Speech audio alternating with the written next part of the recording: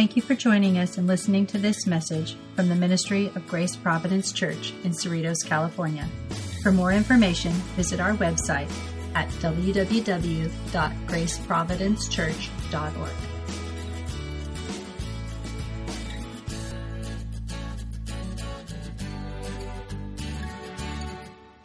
Now we're coming to the last section of Daniel 11, beginning at verse 36 to 45. Very difficult to figure out what's going on here. The king will do as he pleases, exalting himself and claiming to be greater than even God, even blaspheming the God of gods. He will succeed, but only until the time of wrath is completed. For what has been determined will surely take place. He will have no regard for the gods of his ancestors, or for the God loved by women, or for any other god, for he will boast that he is greater than them all. Instead of these, he will worship the God of fortresses, a God his ancestors never knew, and lavish on him gold, silver, precious stones, and expensive gifts. Claiming this foreign god's help, he will attack the strongest fortresses. He will honor those who submit to him, appointing them to positions of authority and dividing the land among them as their reward. Then at the time of the end, the king of the south will attack the king of the north. The king of the north will storm out with charioteers, and a vast navy. He will invade various lands and sweep through them like a flood. He will enter the glorious land of Israel, and many nations will fall, but Moab, Edom, and the best part of Ammon will escape. He will conquer many countries, and even Egypt will not escape. He will gain control over the gold, the silver, and treasures of Egypt, and the Libyans and Ethiopians will be his servants. But then news from the east and the north will alarm him, and he will set out in great anger to destroy and obliterate many. He will stop between the glorious holy mountain and the sea, and will pitch his royal tents. But while he is there, his time will suddenly run out, and no one will help him. This last section is the most controversial of Daniel chapter 11. Both conservative scholars and critical scholars of the Bible, those that take a more liberal view of Scripture, they all believe that verses 21 to 35 referred to who we talked about last week, Antiochus Epiphanes IV, the great persecutor of the Jews in the 2nd century BC. And we went through that. They all believe that about those verses. But verse 36 to the end, they don't all agree. There's different ideas about this. Let me tell you what the problems are. In verses 36 to 39, it seems like the story of Antiochus Epiphanes ended in verse 35. Sort of wrapped it up with what he did to the Jewish people. But verse 36 seems to circle around and come back to him and talk about especially his view of himself with respect to gods or God, the God of Israel. It just seems to be out of place. It doesn't seem to go with the previous section that came off as complete. But add to that it's difficult to harmonize some of the things that we just read in those verses with the life of Antiochus Epiphanes. Now, in the section last week that we considered, we could follow it through history. I tried to bring it out. How Daniel is given this report of historical events, and it's quite clear to the historians how this all was fulfilled later. Daniel's writing in the 6th century. These are events in the 2nd century, several hundred years away, and yet there's an accuracy there. There's an order that's very complete. And it's marvelous, verses 21 to 35, about that individual ruler. But these verses in 36 to 39, it's kind of difficult to match them up with him. His claim to deity is just, the only thing he did is he put on a coin with his image. In addition to Epiphanes, he put Theos on it. God manifested. This is Antiochus Epiphanes IV. So he did claim deity, but that was not unusual. Many of them did. But other than that, it's difficult to work these verses into the history of Antiochus IV. So that's a problem. Verses 36 to 39. Then in 40 through 45, it just clearly, there's no sequence of events in history that matches what is in those verses. So especially verses 40 to 45. So what do you do with this? These are some of the solutions. There are those who believe that the narrative in verses 36 to 45 is actually continuing the narrative of Antiochus IV, but they see it as sort of imaginary prophecy. It's like visualizing his eventual defeat. That it's not relating specific details in history that find a fulfillment in history, because they recognize you can't match these things up to anything in history. So it's kind of an imaginary scenario of Antiochus's defeat and coming to an end. That's how it's viewed by some. Verses 36 to 45. You know, I recognize this is more of a Sunday school lesson I'm giving you this morning. So bear with me, try to think with me through these things. When we come to the 12th chapter, God willing, when we come back from North Carolina, it's going to take a different turn. Chapter 12 is wonderful in Daniel. But this is a tough section here. So let's wrestle with the scriptures together. Let's try to understand this. There are those who believe that this section, 36 to 45, is actually referring to a different historical figure in history. That the angel is giving Daniel prophecy of somebody else beyond Antiochus IV. And these are the suggestions. The Roman general Pompey, the Roman general Titus, Herod the Great, even Constantine of the 4th century, the Emperor Constantine. So there's those that try to match it with one of these individuals. But there's a possible third solution. And this is the one I lean toward.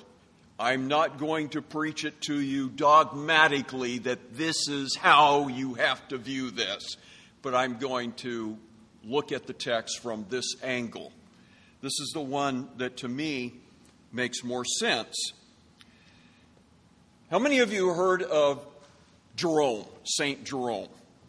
He was the translator of the Bible into Latin in the 5th century. The Latin Vulgate. He was a priest. Jerome was the first in church history to suggest that this section that we're looking at this morning is referring to an Antichrist figure. Somebody off in the distant future, not in the 2nd century BC. So it's interesting that even back then, that long ago, somebody saw it a little differently.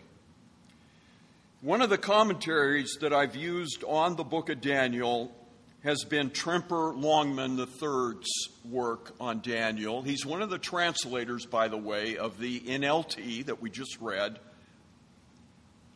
He's a New Old Testament scholar at Westmont.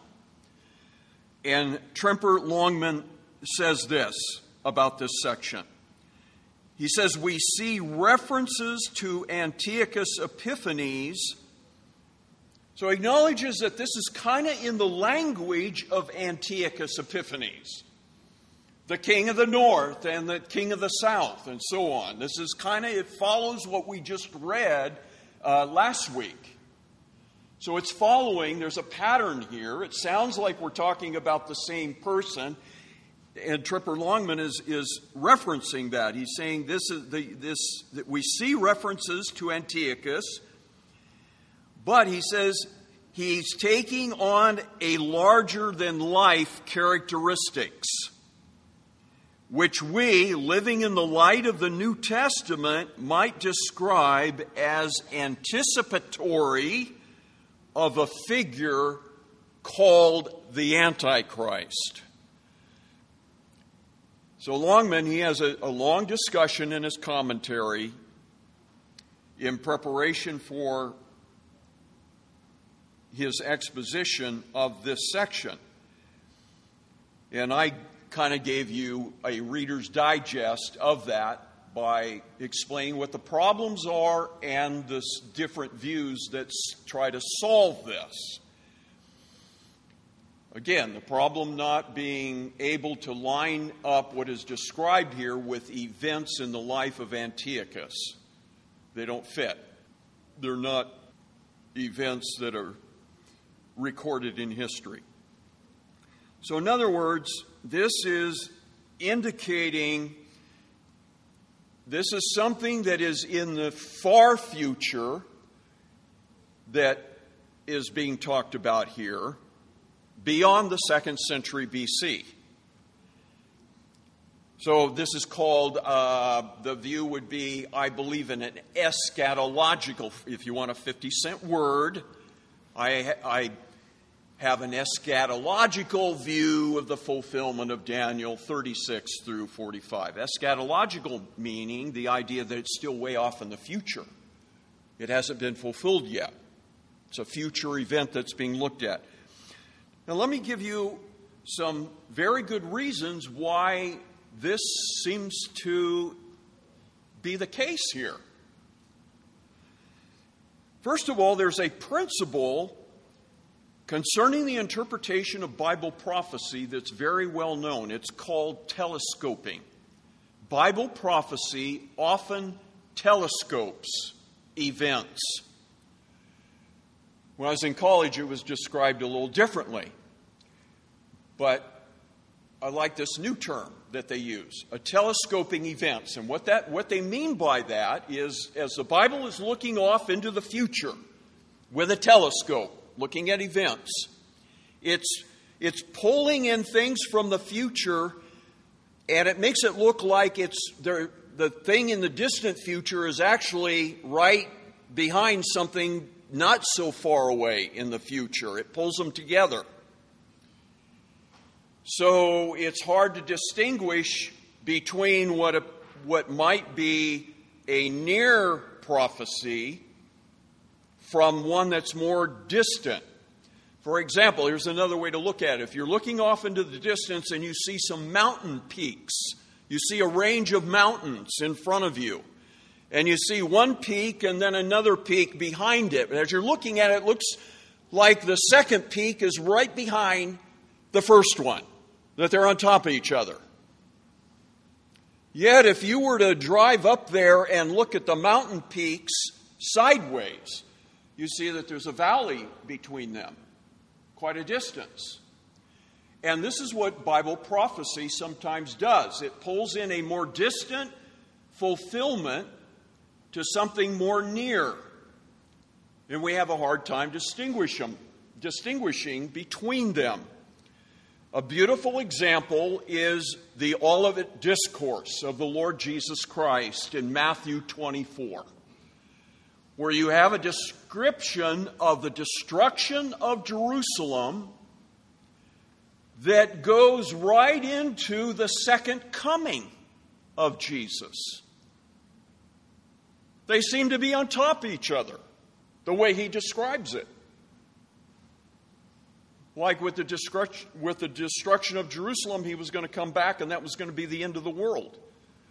But now we know there's a big gap between 70 AD and when the sign of the Son of Man appears in heaven and the lights go out in the universe and then he appears in all his glory and all the holy angels with him.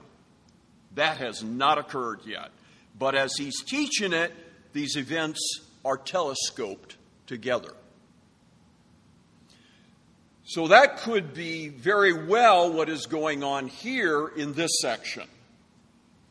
That Antiochus Epiphanes IV, and this may be the reason why there's so much space in Daniel's prophecy given to him, because he's some sort of a type or a figure of an antichrist in the future.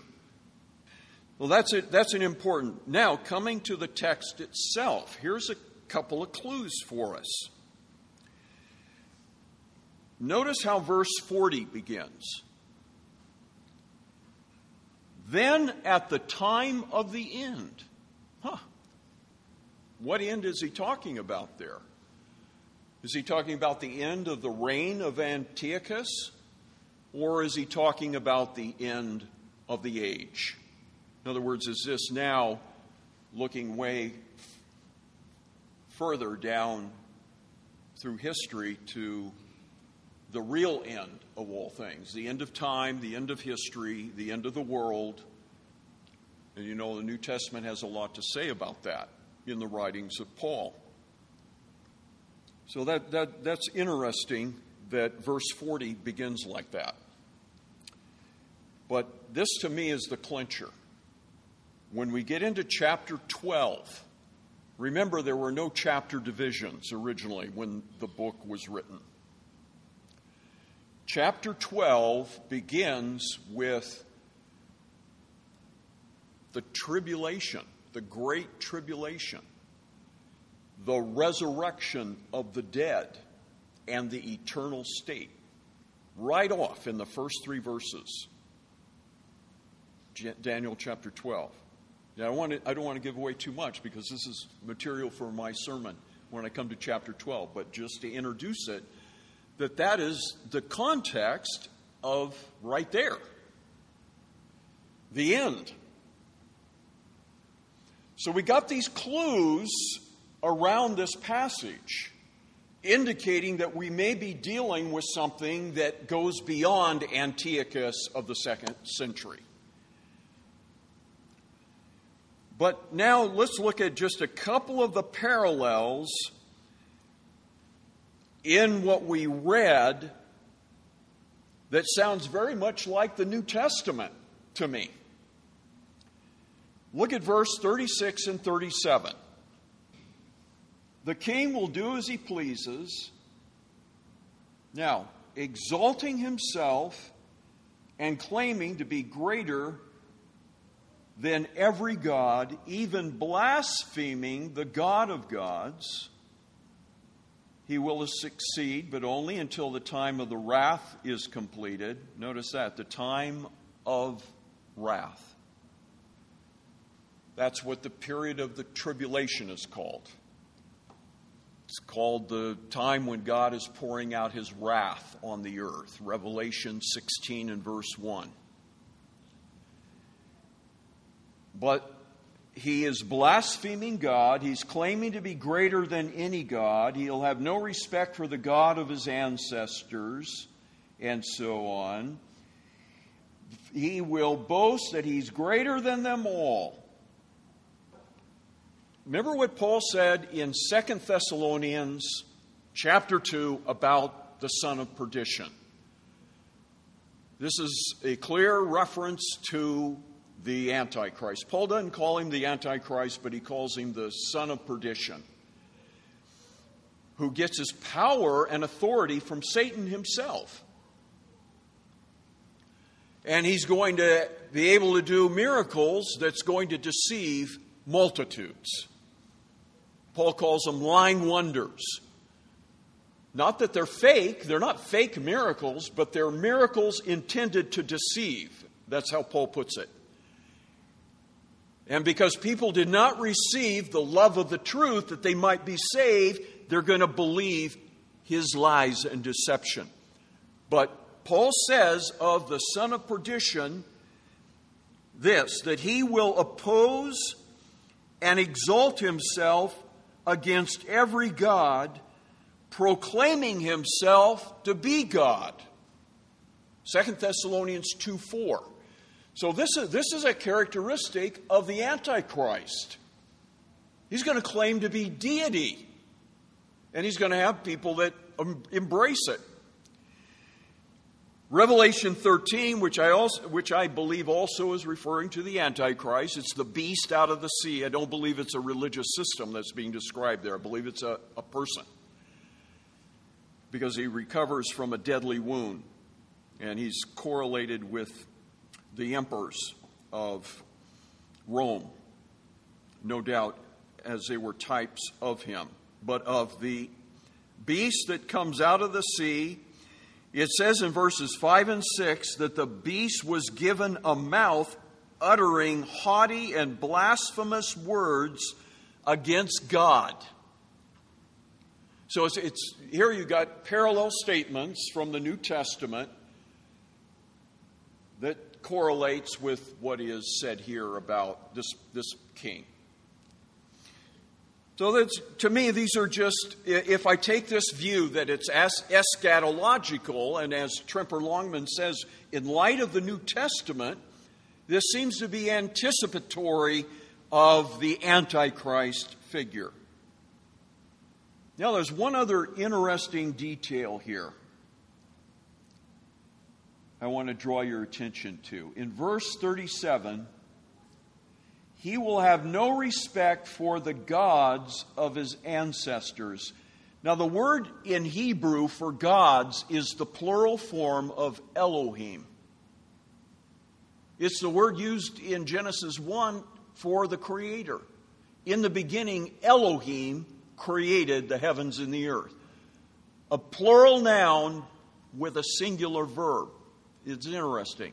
And Hebrew scholars explain that as being a plural of majesty, that's why the plural is used of the true God. Also could be indicative of his being more than one person, that he's three persons. But whatever. He will have no respect for the Elohim of his ancestors. That could be translated, he will have no respect for God, big G, of his ancestors. In other words, this possibly could be an indication, if we're talking about the Antichrist, that he's a Jew. I mean, this has been a possibility that Bible scholars have brought out.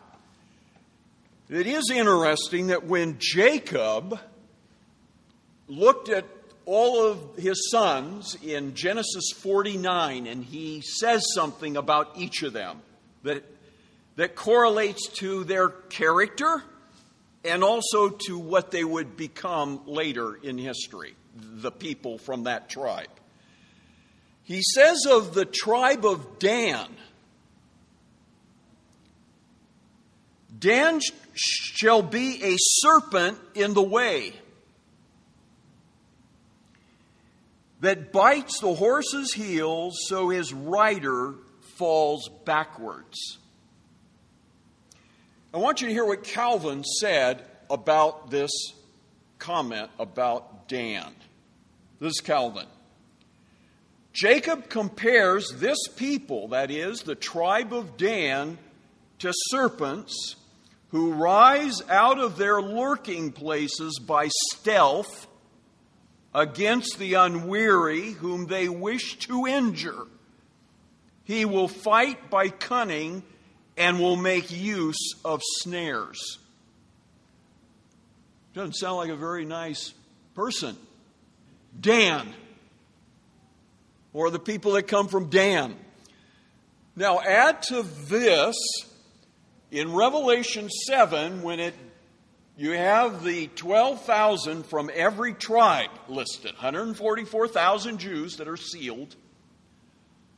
They're all there but the tribe of Dan. It's interesting. Some have put all of that together to say it's very possible that this future figure called in the Bible the Antichrist, which means two things actually. Anti means two things. He is against Christ and he is in the place of Christ. The Greek word anti is one of the words used in the New Testament to describe the death of Jesus, that he died in the place of sinners. Uses anti and huper to describe his substitution. So Antichrist could mean he's in the place of Christ because Jesus warned there are going to be many false Christs who come. But he says, do not believe it, the end is not yet. Who did he say that to? He said it to Jewish people. He was warning his own people, beware of those that claim to be me. Well, especially possibly a Jewish person among them who would claim to be the Christ. You couldn't very well proclaim yourself to be the Messiah unless you were Jewish. Now, Jesus calls them false Christs, false Messiahs. It's interesting, Jesus said to the leadership in John chapter 5, he says, I have come in my Father's name, and you will not receive me. This is John 5:43. I've come in my Father's name, and you have rejected me. If another comes in his own name, him you will receive. Is that a forecasting of the Jewish people embracing a false Messiah in the future? The Antichrist, when he says that. I'm just throwing some things out for you to think about. These are things to grapple with in our understanding of the Word of God. Well, what about verses 40 to 45? What is being described there? This comes out of John Golding Jay's commentary that's in the Word Biblical Commentary on Daniel. And I'm summarizing here what he says about 40 to 45. He says that the future in these verses is predicted under an imaginary historical account of Antiochus. He says it's an imaginary, so it's kind of similar to what I was saying before, that some have interpreted these verses along that line, that it's an imaginary account because it can't be correlated with actual events, and that these predictions are based on the pattern of earlier events from the life of Antiochus, but his deeds are reaching way beyond anything that we've already read in those previous verses. So what appears to be in 40 to 45 is a description of a war, a battle. And the king of the north, which was Antiochus Epiphanes, he was the Syrian ruler of the Seleucid kingdom, that he comes away and he triumphs. He's victorious.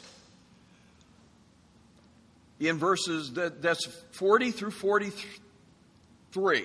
He's victorious over his enemies. Now, here's an odd thing I want to throw in here to make you think that this is really talking about something beyond events in history. Those nations that are mentioned here, the nations that fall, Moab, Edom, and Ammon, they were long gone in the 2nd century. They did not exist anymore.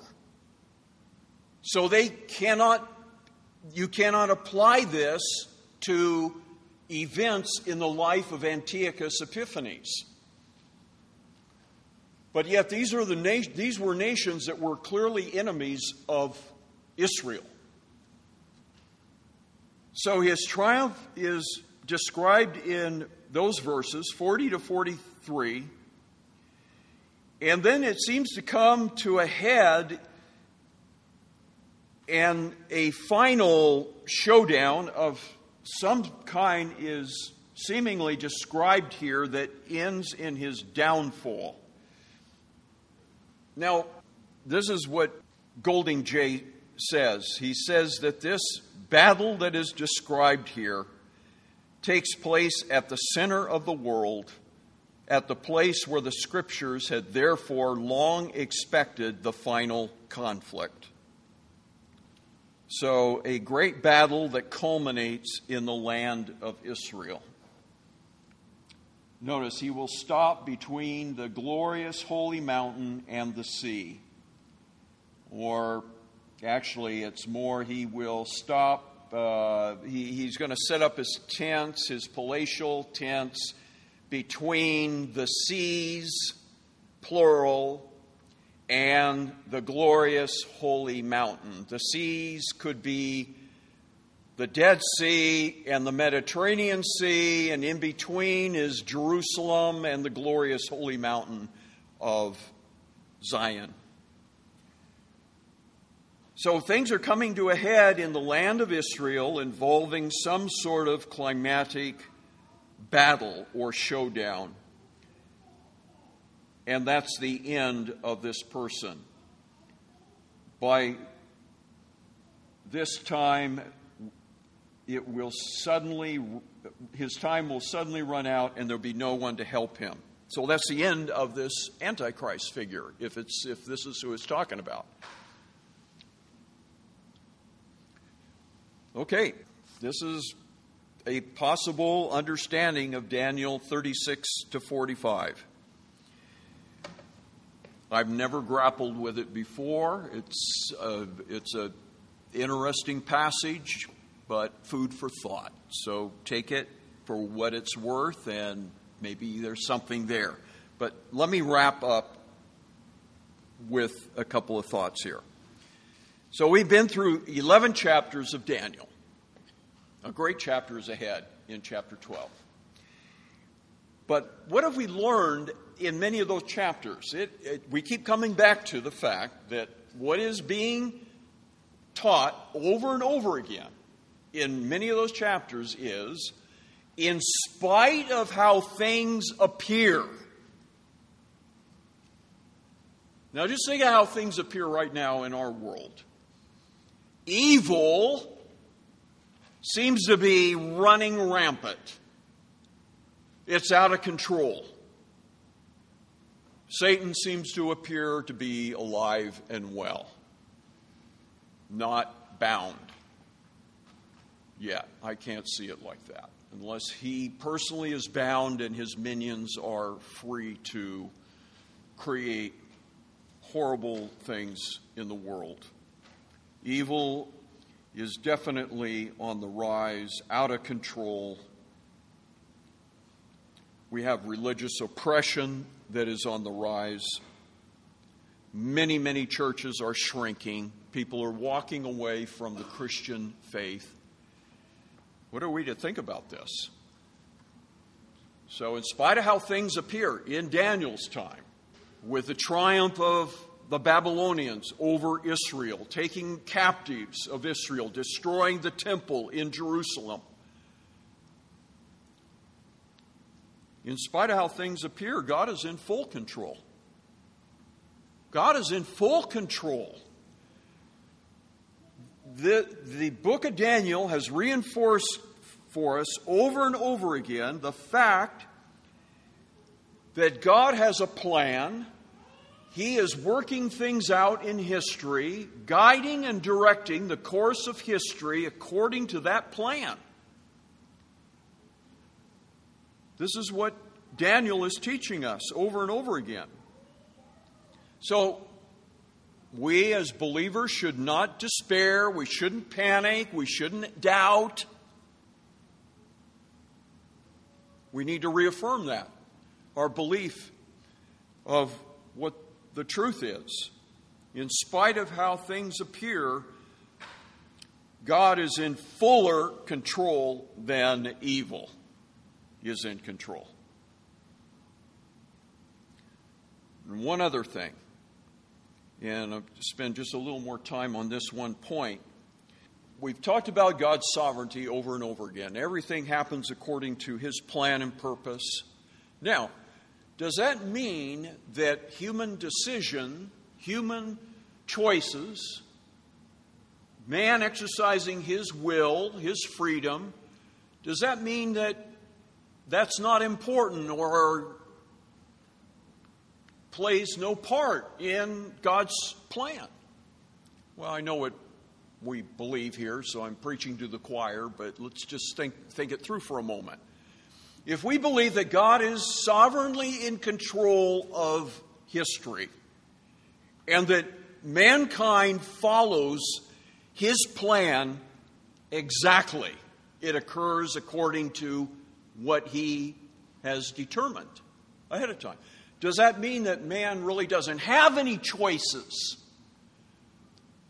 That he's more or less being forced or compelled to choose things, to say things, to act, to will things, because he's kind of programmed to do it. He doesn't have any other choice but to do what God wants him to do. Is that a fair question to ask? Have you thought that?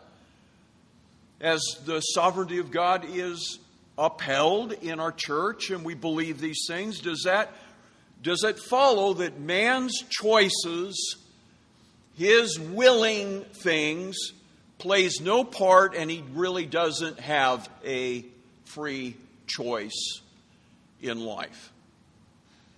Well, those are big questions. You remember when we went through the book of Romans? And in chapter 9, Paul deals with that very question. So I'm kind of circling around and I'm coming back to Romans. Romans 9:19, I think, is where the objection is. You will say unto me then, why does he yet find fault? For who has resisted his will? To put it in the King James language. That's the question Paul is asking. If we can't resist the will of God, if his will is totally sovereign over us, how can he hold me accountable for my actions because I can't do anything but do the will of God? So how can I be responsible? That's the question that Paul asks. And I'm asking it again, only from Daniel's perspective and what we've learned in this book.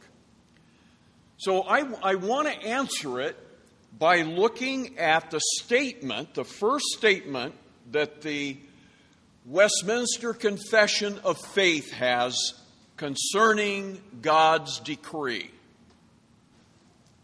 I want us to look at this and think about this. This is one of the greatest statements in history on this point, I believe. This is not the idea of one man. These were the best theologians that Great Britain had back in the 17th century. Over 100 of them convened for 5 or 6 years. And they drew up Westminster standards that involved the Confession of Faith, the Shorter Catechism, and the Larger Catechism. And we as a church, we hold to many of these things, but this statement here is a great one, because they put together something that is important to understand. So notice what they said. God from all eternity did by his most wise and holy counsel of his own will freely and unchangeably ordain whatsoever comes to pass. So that's God's decree.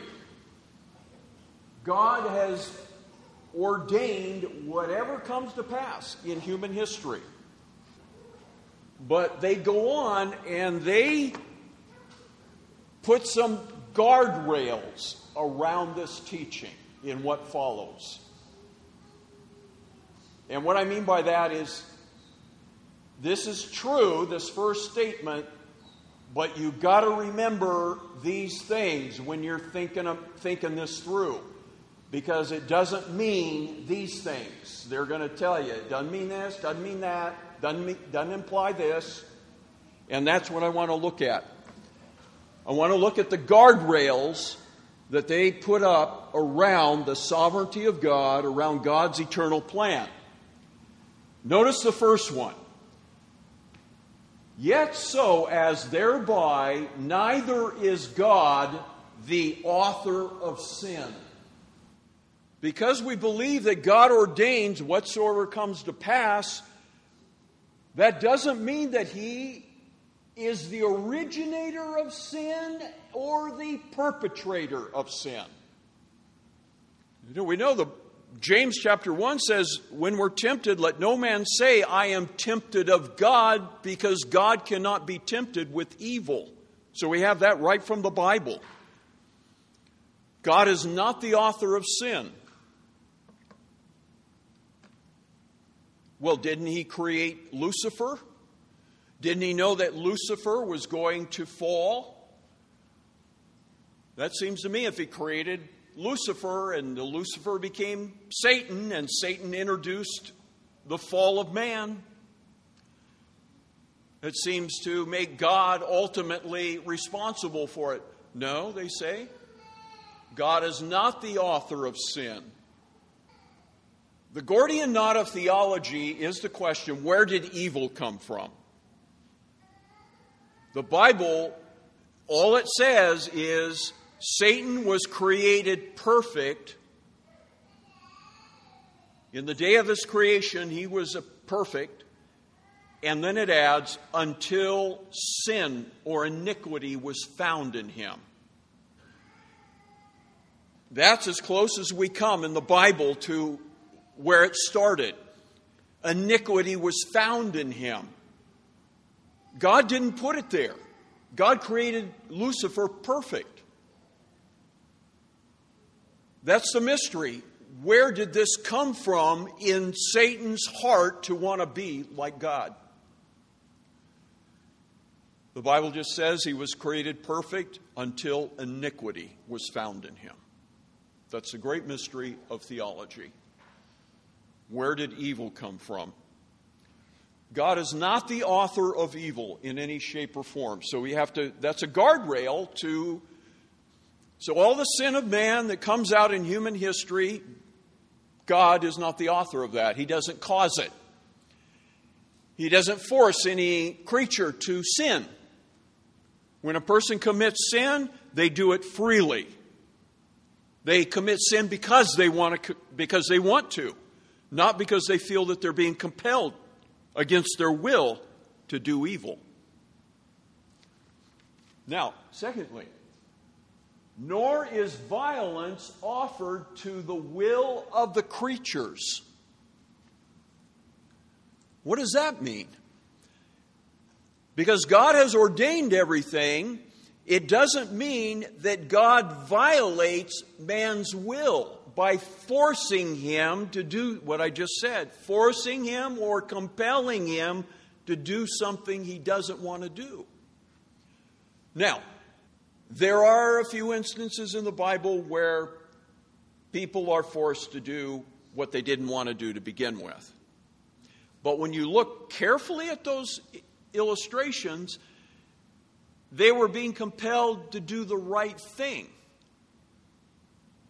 Jonah, he wanted to flee from his mission to Nineveh. He didn't want to preach to the Ninevites. He wanted God to destroy them.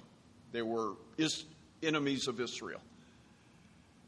But God brought all those circumstances to bear that changed Jonah's mind, so he was willing to go, and he was given a second chance. Somebody said, he never forces to go. He never forces to go against our will, but he sure can make us willing to go. And that's what he did in the case of Jonah. He made him willing to do his will. That was a good thing. It was bringing his will into compliance with God's will. But generally, the decree of God does not violate the will of the creature. So that's an important guardrail to hold to that. We don't mean that man is a robot. Thirdly, nor is the liberty or contingency of second causes taken away, but rather established. There's two things here. Let's take each of them. Nor is the liberty of second causes taken away. What is a second cause? If God is the ultimate cause of all things in his decree, the second causes is man's decisions, his choices, and so on. So, God does not take away the liberty of second causes. So rather than violating the will of the creature, man has total freedom within God's decree to do what he wants, to act as he wills, to make his choices and decisions according to what he really wants and desires.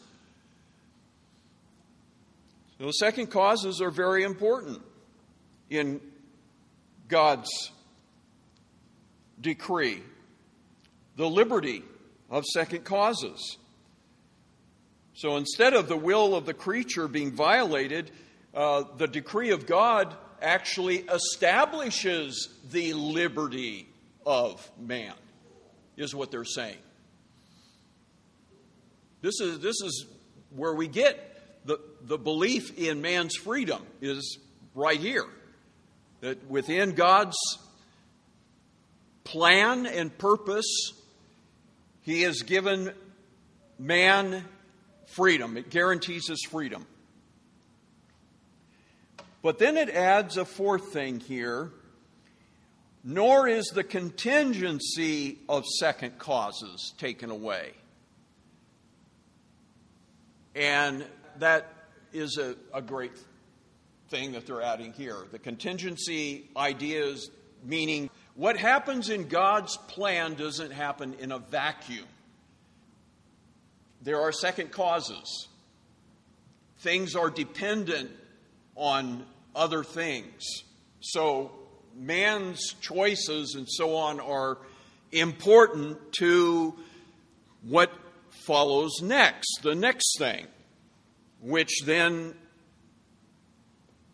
applies and impacts the next event. There's a chain of events in God's plan and purpose, and they're interwoven, they're connected. It's important that second causes take place, that things are dependent and necessary for other things to occur. So to me, they're bringing all of this together under one roof. That when we think of God's plan and decree, we've got to remember man is still free within this. His choices are important to how things fall out. Things just don't happen because God... See, there's another thing. God's decree does not cause anything in itself to happen. The decree itself doesn't cause things to happen. It's the second causes in the plan that cause things to happen.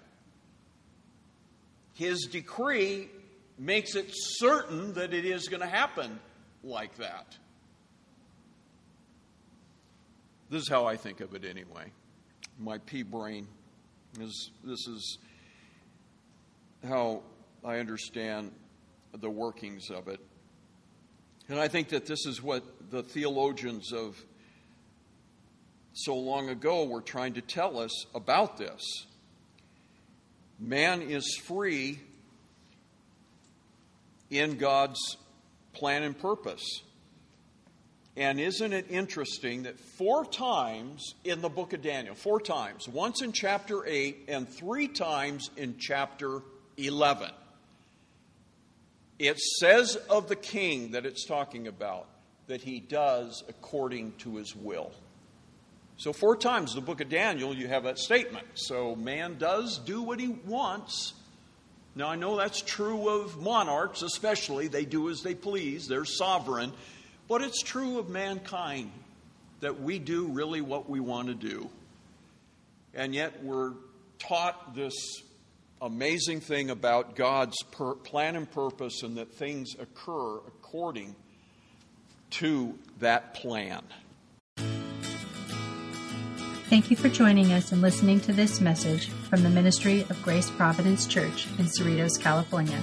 For more information, visit our website at www.graceprovidencechurch.org.